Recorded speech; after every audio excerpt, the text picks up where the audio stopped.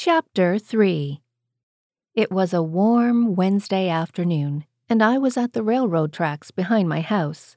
I would often go there to think, cry, or drink a few beers with friends over the past few years, just not all of those at once. What I am trying to convey is that it was a hangout spot for my friends and me, but it soon took a turn for something far more personal.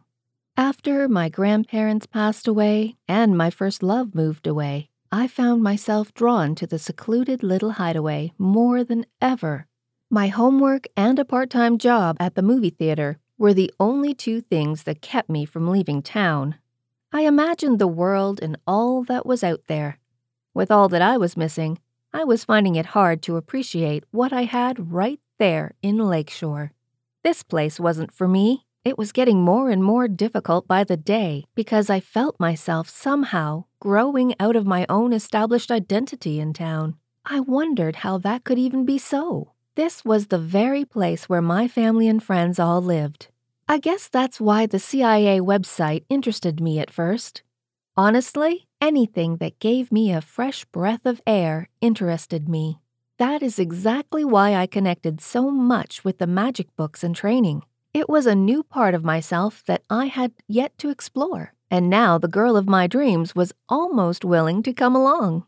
"Here comes the train," something whispered to me, or from within me. It laid in my subconscious to do something extraordinary that day. I could feel something moving around inside of me, talking to me in my ear about the train coming down the tracks. The surroundings were beautiful that day, with the hum of cicadas, the summer greens, and colorful flowers were growing wild and beautifully popping color here and there. Everything was right, but something was not right at all. Something screamed inside of me to do something. I had to do something bold, but I just didn't know what.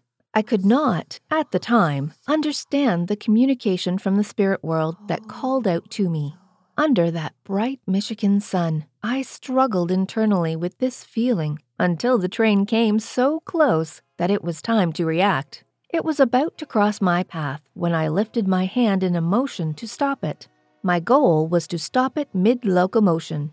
I held my hand up and set my powers against all its perpetual direction towards me.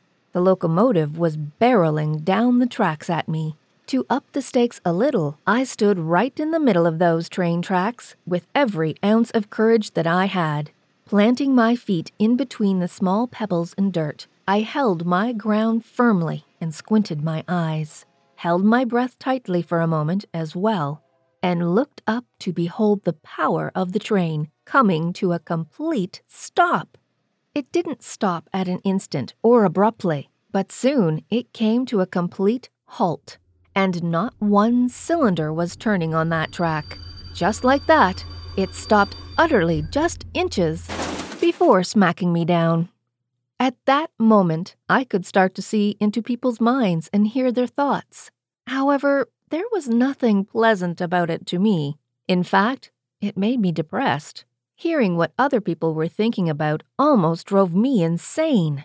I had to block it out of my head to have an ordinary life experience. Looking into their eyes somehow made it worse. I realized just because I had a gift that could work at any given time didn't mean I had to use it.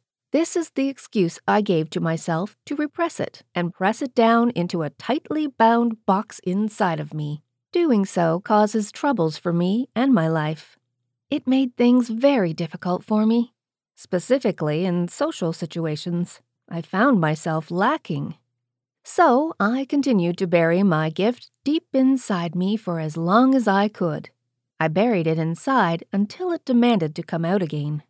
This crazy magical ability and energy that I had going on made me feel like I didn't belong anywhere at all. I felt like I was some weirdo from another planet, if I was going to be honest. My eyes were like an X-ray machine. I could see through walls and began studying the space above me in the sky. I could see farther than Earth. I truly looked into the space of the universe from my bedroom window every evening. There was so much activity in those years that I almost spent most of my time at home. Spaceships would fly by the house at night. The part that baffles me is that I got all of that activity at night, and pretty much hardly ever in the day. I became a creature of the night, transforming into a magic person. My identity would change, and I would become another person I know. I lived another life at night. There was a world of my own that only my close friends and I knew about and shared.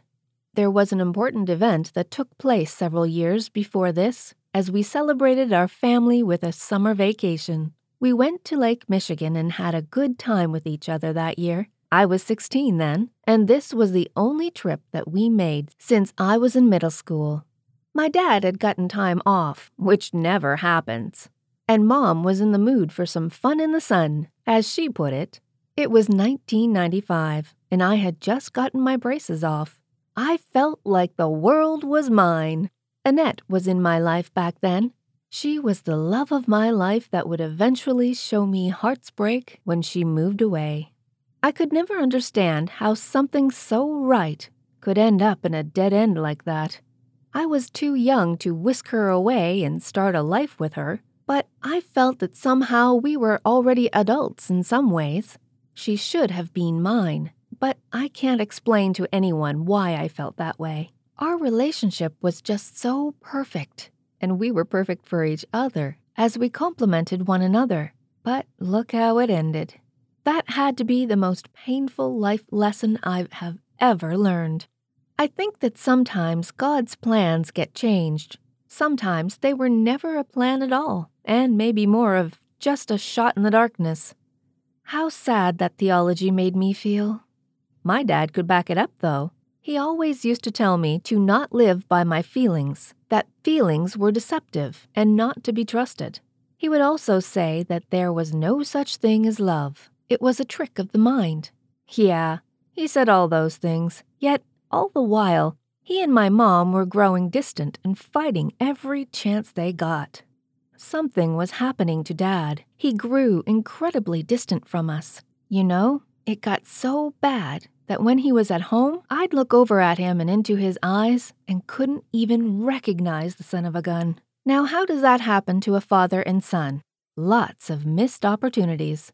Unspoken words, and of course, damage. That's how. We went to church as a family and started over every Sunday. We spent time with one another when things started to get heated in the house. We were all better off when it was Friday, and Dad was home, ready to take us shopping at the mall. Our time together meant the family staying together. It meant a resource for Mom and Dad when they weren't getting along with each other. It kept them together, no joking around at all. We decided to take a vacation one year, and it made us all appreciate each other again. Dad expressed his love and emotions to Mom and me, and I got to have an adventure out of town. Just getting out from that place made things feel better. You got away from people that you see every day, away from the same old surroundings, and you come back to life. It was always my favorite thing to do with the family. Mom had a week off of work, and Dad had managed to save a little bit of the tax return that we got that year. He was so excited about going out on the water, he wouldn't stop talking about it for days. That's what drove Mom so crazy, that she called into work and told them that she was leaving on vacation and she needed a whole week off of work. After her boss reprimanded her for no notice of a vacation or the need for time off, he let her go. When Dad got the news, he went out, fine-tuned up the boat, and got it ready to sail. We got our new boat in the water that afternoon during our summer vacation of 1995. My dad launched it from the trailer, and as he did, I noticed that he felt good about himself. He was treating Mom and me pretty well. Dad even bought us some snacks to eat out on the water, and spent a considerable amount of time talking with my girlfriend Annette and myself about life and fishing. You could tell that he just loved it out on the lake, as his positive mood was practically palpable. His face lit up with an almost angelic and childlike glow when we prepared the fishing tackle for the adventure. Why should it not glow? If you looked around this part of the country, it was like tree heaven. The scenery was divine. Land, flowers, and beach.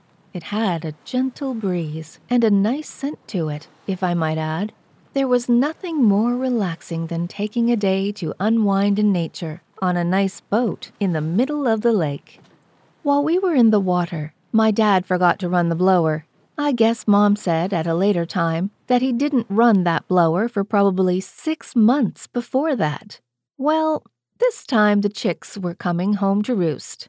We were all in the boat, in the water, and something awful began to happen.